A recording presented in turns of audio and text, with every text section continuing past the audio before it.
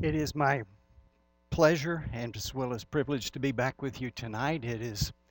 I have to commend you, to realize for 3 weeks in a row, or these three sessions in a row on Sunday evenings, you've known your director of missions was going to be here and you came anyway. Thank you. That's commendable because, you could have chosen to do a lot of things tonight, but I appreciate you being here. I think every time I come here, I come home. This family we were singing a moment ago, the family of God, and it really is. And it's kind of neat, even though my membership may be somewhere else. The bottom line is, everywhere we go, everywhere we worship together, we are in the family of God, and that's how you make us feel every time we come. And I say thank you for that. A missionary friend of mine a couple of weeks ago, or actually several months ago, where he and I were talking, and he was sharing some stories of early in his ministry overseas. And one of the things that he said really jumped out at me.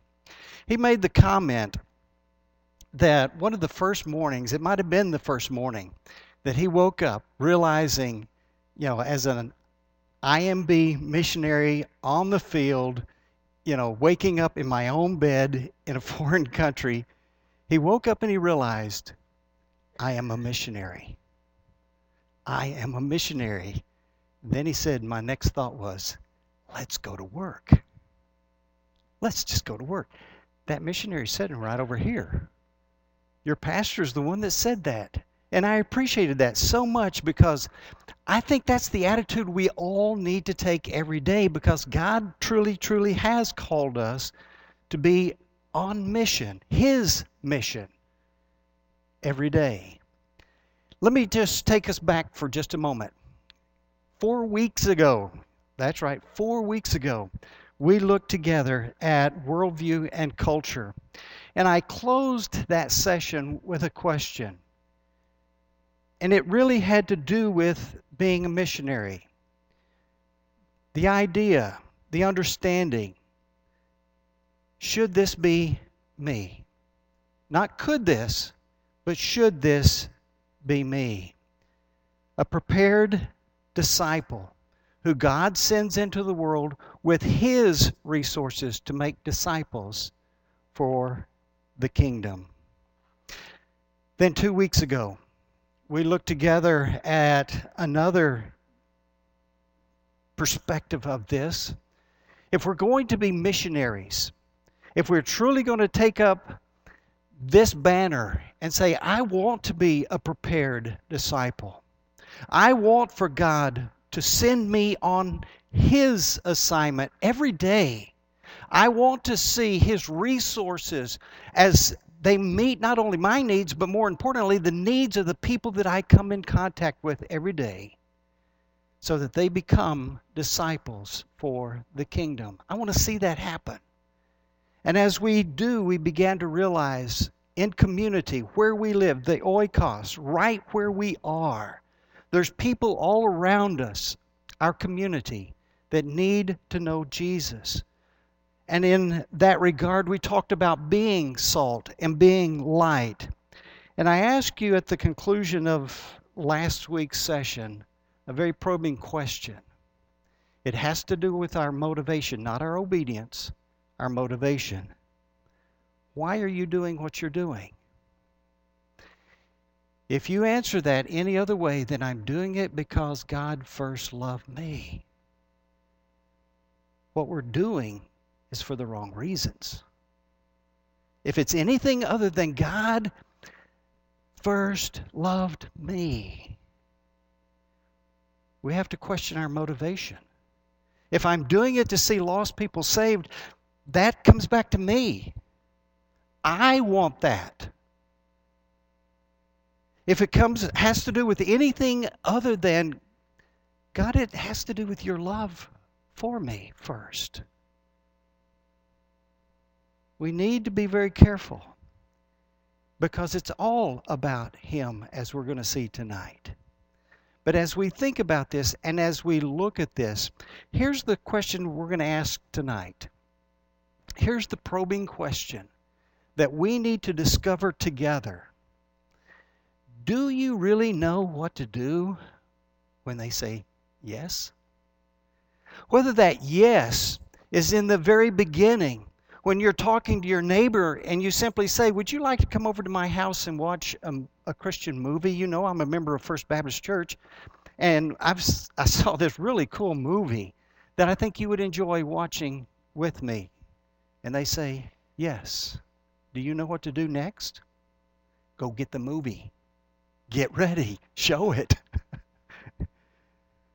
In conversation with that person, as you begin to share your story, how Jesus has come into your life and what he means in your life, and you ask him, does this make sense? And they say, yes. Do you know what to do next? Are you ready to share the gospel with them? And then as you share the gospel and you get to the very end of asking them, would you like to pray and ask Jesus to come into your life? And they say, yes. What do? Once they pray and ask Jesus to come in their life, and you begin to tell them there's things that you need to begin to do to grow as a Christian.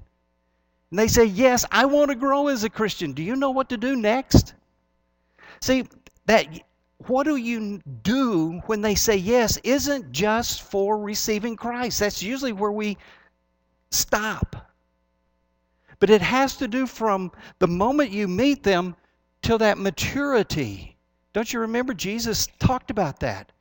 And that was a challenge that Paul gave us, that we're to present them mature.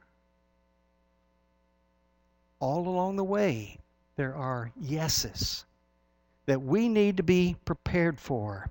And to do that, it comes full circle back to us. We need to stop and look at really our heart. Go back to that question of motivation a moment ago. Let's start there once again. And let's look at some things together tonight as we think about heart and fields. Now, we'll get to God's heart and his fields in just a moment. But he starts with us. Christ died for you. There was a reason that he died for you. And you've probably heard it said as many times as I've heard it said. Had there only been one lost person, Jesus would still have died just for that one. That's how precious humanity is. That's how driven our God really is. He wants to see us saved and growing in that relationship with him. And even though I've just outlined 3 areas, these probably are the areas that we really, really, really need to spend time talking about as we discover our own heart and the heart that God would have to develop within us. Because if we're not willing to say yes to doing all of this, then we're really not accomplishing what he saved us to do. And so let's look at these for just a moment. First of all, abiding in Christ.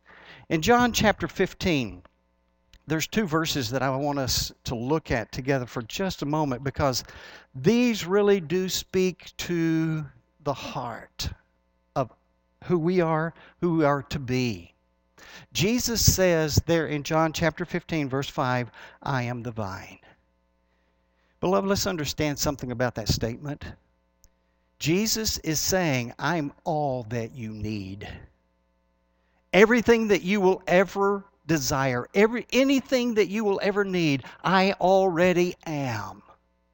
I am your sustenance. I am your joy. I am peace. I am love. I am your hope. I am eternal life. I am the bread of life.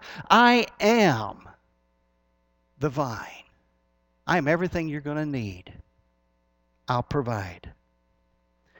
You are the branches.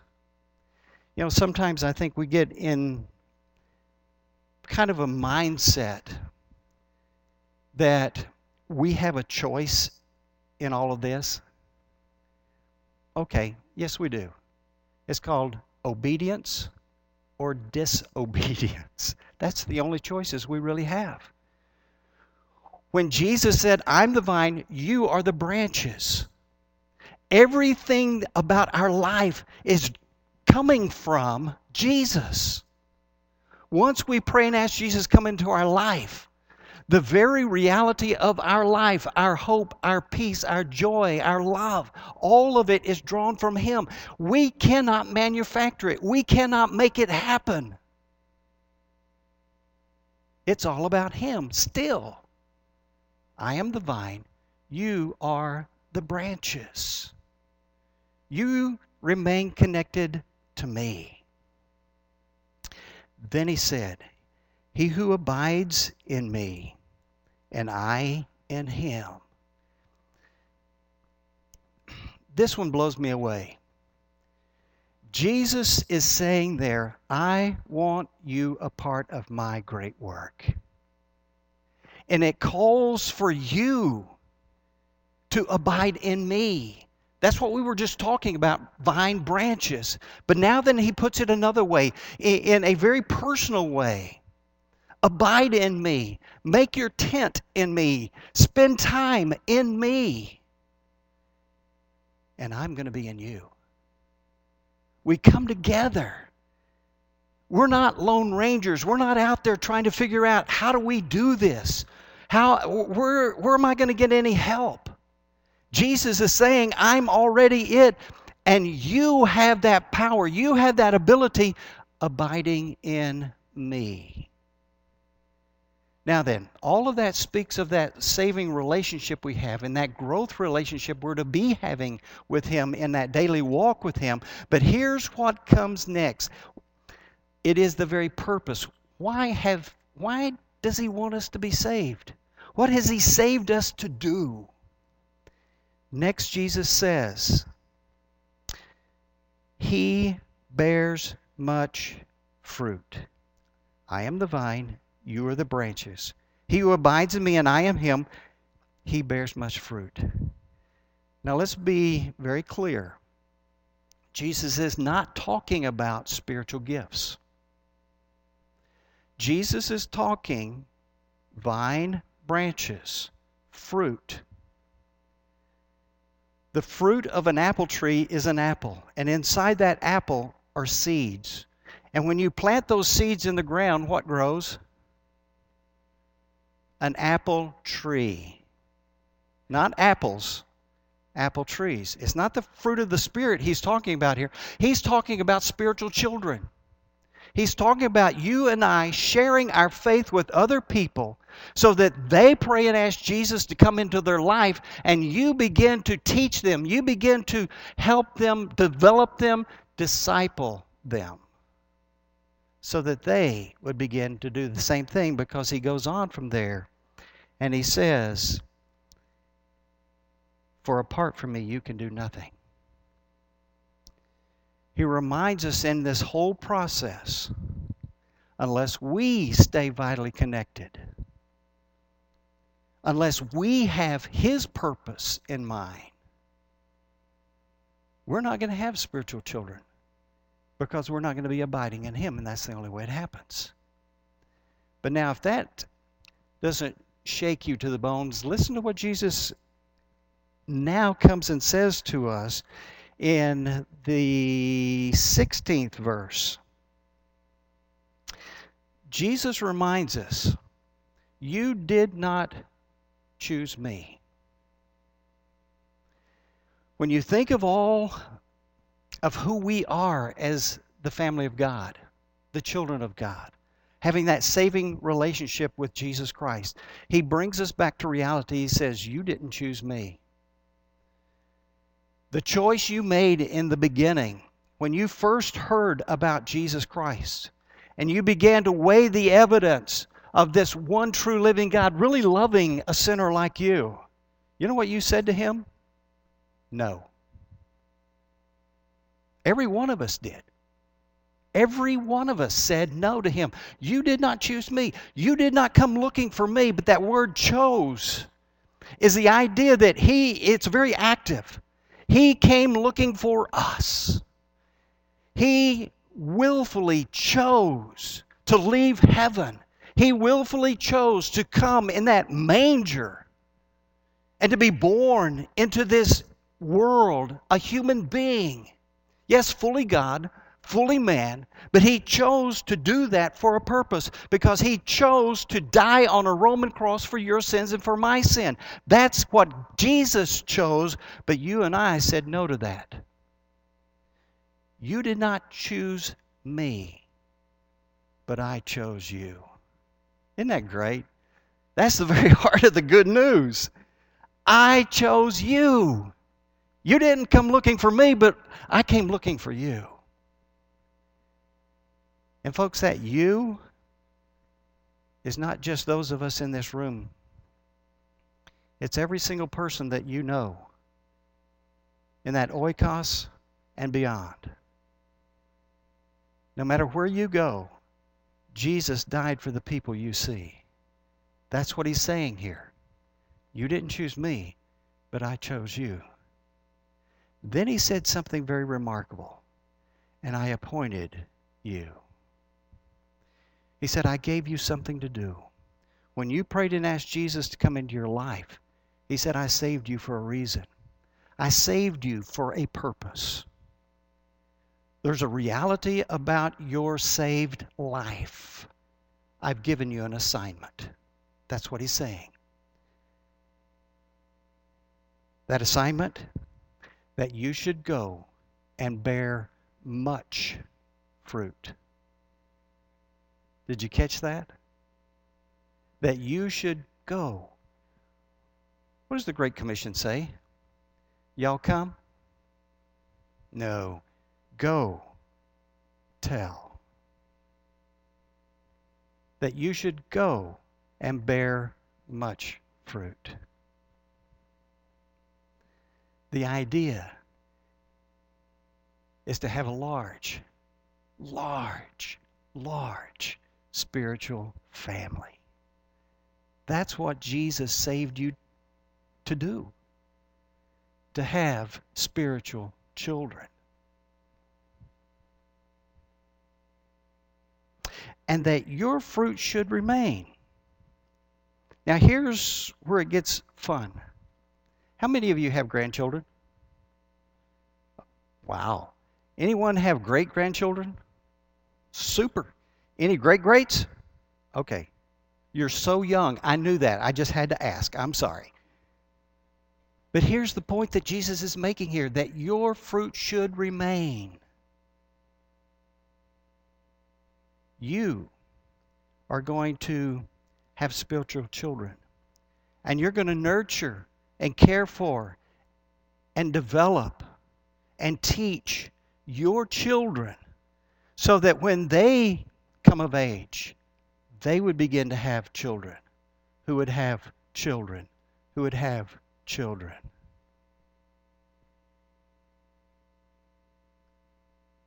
Many of you can probably tell me your great-great-grandparents' names. How do you know that? Someone passed that information down to you. That's what Jesus is saying here. That information about that one true living God needs to be passed from generation to generation to generation. We're going to see more of that in just a moment. But then listen to how Jesus closes this verse. He says that whatever you ask of the Father in my name, he will give to you. Now let's be very careful here, because there's a lot of people that take these verses and in this particular scenario take it out of context and say, wow, whatever you ask God in Jesus' name, as long as you have in Jesus' name in your prayer, he's going to give it to you. So I can go down to the BMW factory, put my hands on, or showroom, put my hands on a BMW and say, in Jesus' name, give it to me, right? Yeah, good luck, huh? That's not what this verse of Scripture is saying. But in the context of spiritual children, in the context of understanding what to say, what to do, how to share, how to allow the Holy Spirit to just work moment by moment so that you come to that opportunity of leading them to a saving knowledge of Jesus Christ. He said it's in that context. whatever you need. All you have to do is ask, and my Father's going to give it to you. When it comes to spiritual children, my Father wants them because I died for them. Isn't that great? It's in that understanding of prayer then that enables us to begin to see the next avenue of our life. We are to abide in Christ, understanding that that abiding leads to spiritual children. But it's in that context of prayer that we begin to really understand the heart of our God. When we think about prayer, Jesus taught his disciples when they asked him, teach us to pray. He said, well, then pray in this way. Our Father who art in heaven, hallowed be thy name. Thy kingdom come, thy will be done on earth as it is in heaven. Now, I've stopped there for a purpose. You don't want to spend the next 4 hours in here with me. So let's just keep it brief. The sacredness. We're not talking to just another person. When we talk to God, we're talking to God, Creator.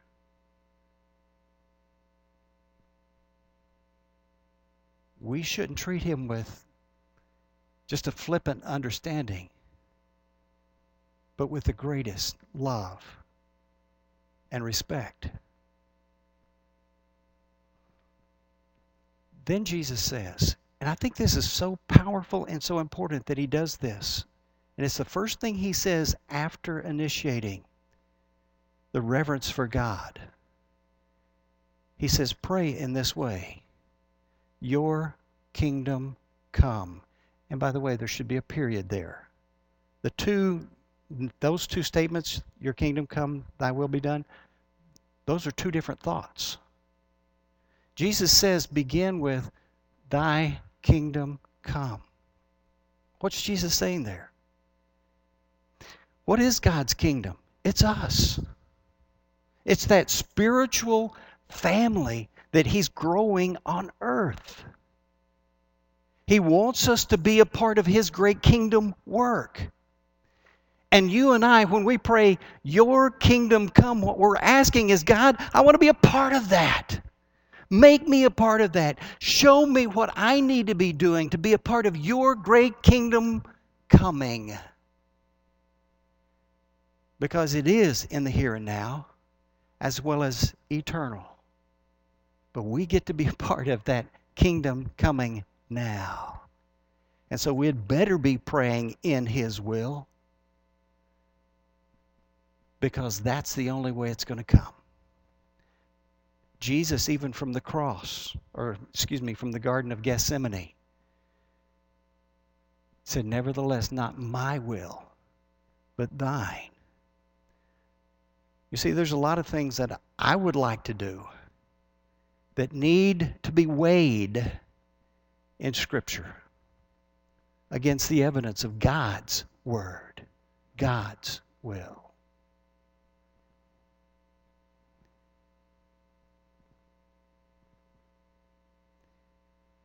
Because here comes the hard part.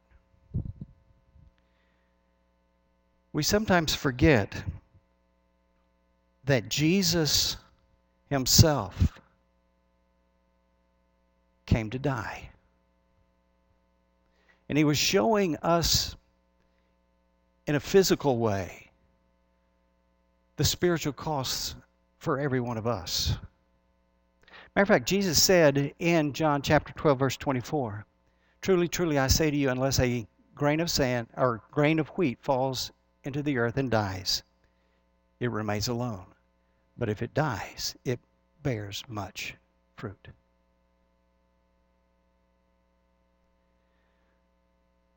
When Jesus said, deny yourself, take up your cross daily and follow me, he wanted us to understand the principle of his life. The only way that Jesus could show us God's love, Paul put it this way, God demonstrated his own love toward us in that while we were yet sinners, Christ died for us. The only way God could demonstrate the dimension of his love was to die, to send his only begotten Son and die. You and I, and this is the hardest thing because we in America, it's all about us. You ask almost anyone abroad, who's the most arrogant people you know? And after the French comes the Americans. I'm not kidding. The French, I'm glad somebody else is first. But number 2 is Americans. Wow. What if when we asked that question, Americans were so down the line because we understood what it meant to die for Christ? To yield our life to Him in such a way that people could see Jesus in and through us and not see us at all. That's what He's talking about here.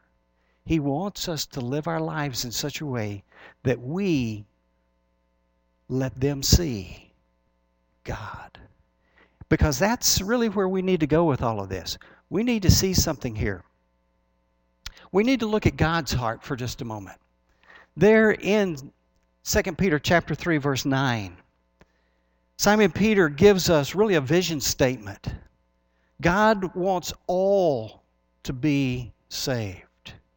His vision is He doesn't want any to perish, but He wants them all to come to repentance. That's God's vision. He doesn't want anyone to die. He doesn't want anyone to be eternally separated from Him. He wants them to have that right relationship with Him that only comes through Jesus. That's His heart. And just like our human heart, God's heart in some ways has 2 different chambers that enables us to better understand what that looks like in a physical way. That is, when you and I begin to live out God's heart, how do we help in understanding that none would perish but all would come to repentance? Well, there's 2 things. First of all, one chamber has to do with segments. If you look up that verse of Scripture, Matthew 13, verses 31 through 33, it's that grain of a mustard seed. It is that parable that Jesus uses of the smallest seed that becomes a large, large plant. What's He talking about there? God's heart is that He wants you to exercise that mustard seed faith that came in when you simply said, Jesus, forgive me of my sin. Jesus, come into my life. I surrender my all to you. That mustard seed faith that began right there, Jesus, save me, is to begin to grow. It's to grow into a great, great, great plant. A mature person. That's what He wants. God wants all of us to continually be growing in our faith relationship with Him in such a way that we show God's love to everyone. And how does that happen? That's where the other segment of God's heart, or chamber of God's heart, comes in. And that's, by the way, generation 4, not Genesis 4. Generation 4, 2 Timothy 2:2, where Paul has shared with Timothy, who is challenged now to share with faithful men who will share with others. You've got 4 generations there. You see, that's what fulfills God's first command to man. Do you realize the first command that God gave man was to be fruitful and multiply? Be fruitful. Have children. That's what He's talking about. Multiply. Generational growth. Teach them to observe all things whatsoever I've commanded you. That makes sense, doesn't it? And so when we look at God's heart, we begin to understand, okay, what's our place in this? Well, He gives us, in essence, His field. And I don't know. I think we try to make things more complicated than they really are. Now, I know there's 5 things up there, but the first component up there is really what it's all about. God's fields. There's really only 2. There's the lost and there's the saved. Now, follow me for just a moment. I know this is going to be like rocket science, and I'm liable to lose you. Okay? The lost, they don't know Jesus. What do you do with them? You tell them about Jesus. Okay? I told you it's rocket science. Hang in there. The saved, what do you do with them? If they know Jesus as Lord and Savior, but they're not going to any church, what do? Invite them here. If they've never been discipled, what do you do with them? You disciple them. That's God's field. There's only 2 kinds of people out there. Oh yes, I know we've compartmentalized ourselves. We think we're Catholic, we think we're Methodist, we think we're Lutheran, we think we're all these different compartments. But in reality, there's only 2. You're either saved or you're lost. The lost, you share the gospel, and you continue sharing the gospel till either they just tell you, no, leave me alone, or they pray and ask Jesus to come into their life. With the saved, if they're not discipled, again, you disciple them. If they are, then you help them to realize what they need to be doing in their spiritual walk of producing spiritual children. That's discipling. That's what He desires. And with that, there's 4 areas that you and I need to keep simple. Again, the Christian life should not be complicated because God is not complicated.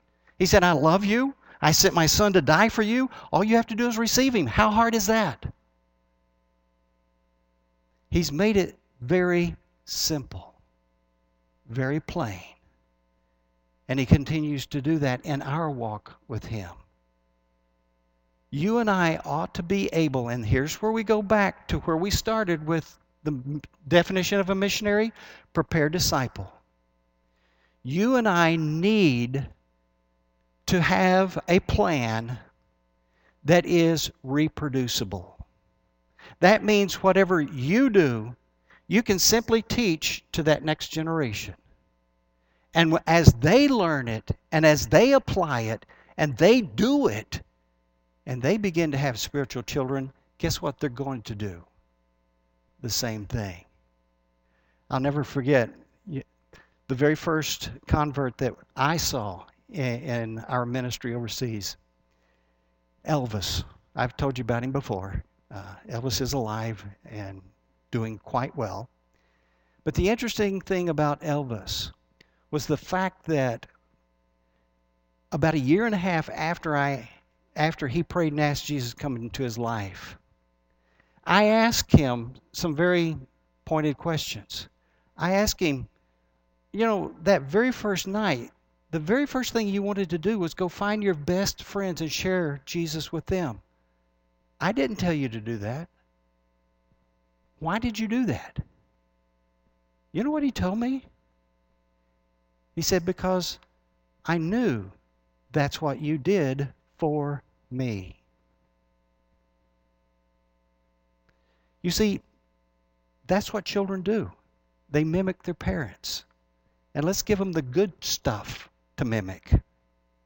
Jesus. Isn't that cool? Here's what we need to do. We need to develop a personal discipleship strategy based on those components that we saw just a moment ago, and we're going to talk about those again very briefly in just a moment. But look at this. Understanding God's plan is multiplication. Be fruitful and multiply. Everything we do must be reproducible. Everything we do must be simple enough that we can teach it to someone else.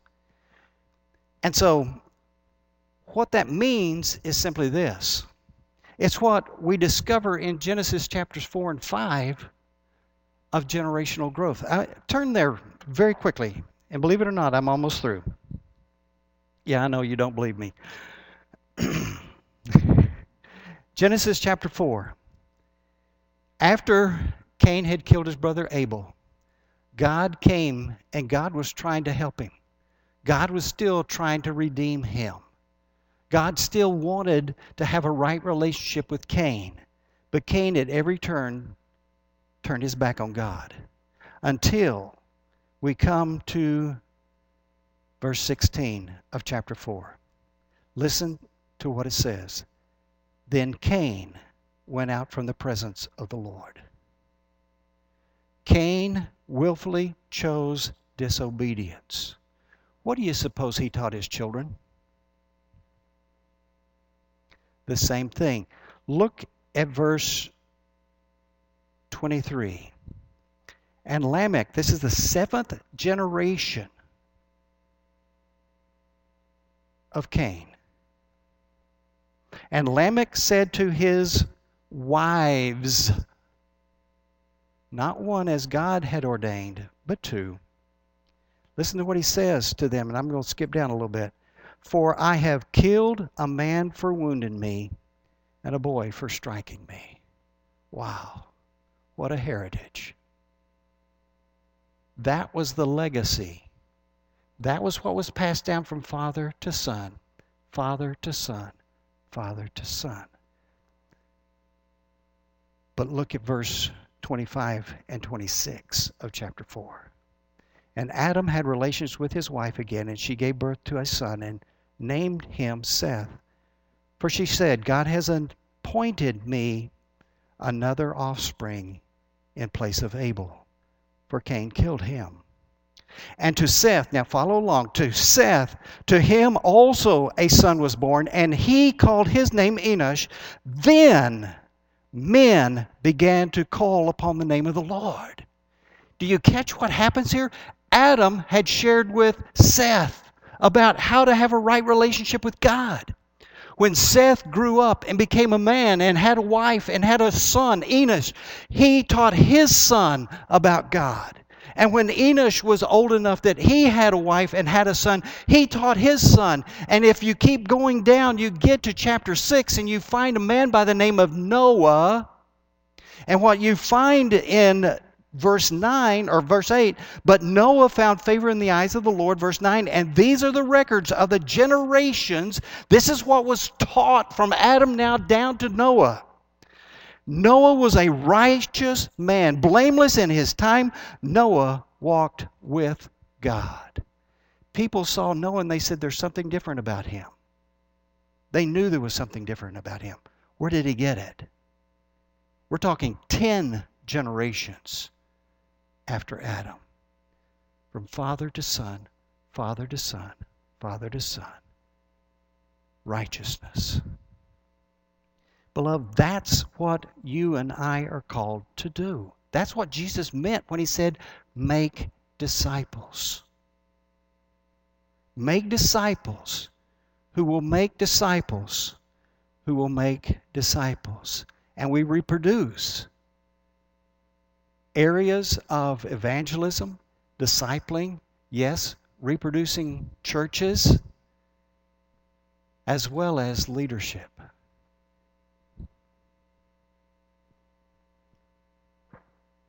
It all has to do with a generational motive. Maul.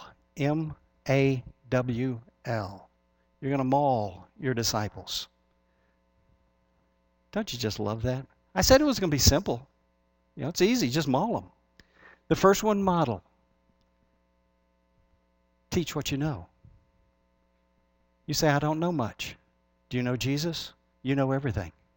Everything you need to know to tell someone else about Jesus. Model it. Let them begin to know. Assist simply means to begin to mentor them, to realize as you are modeling in their life and they are touching other people's lives and they're beginning to see people come to know Jesus Christ as Lord and Savior, you begin to assist them as they're doing their work. You continue to teach them. You continue to help them grow and develop, but you get to that point where you begin to assist them as they are sharing their faith to the degree that now then you begin to watch. You're now in a third generation out there. You're able to continue to teach your first generation, your son or your daughter. You're still teaching them. You still have a relationship with them and a weekly relationship with them, but you're enabling them. You're holding them accountable as they are working now with their second and third generation.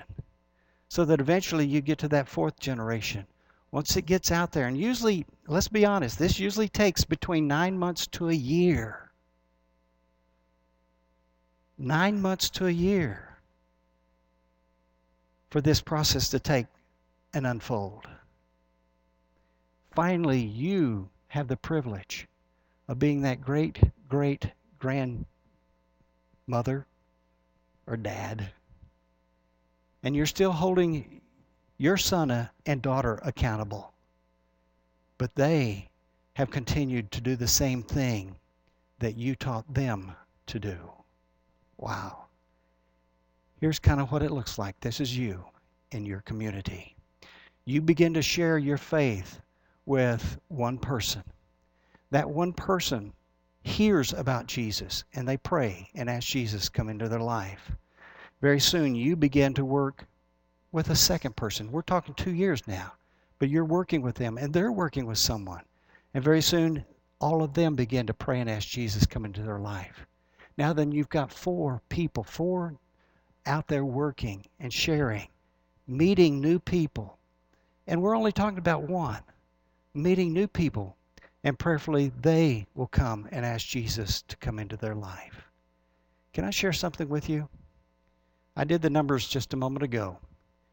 With just the number of people in this room, if every one of us just committed ourselves to one person, to disciple one person this year,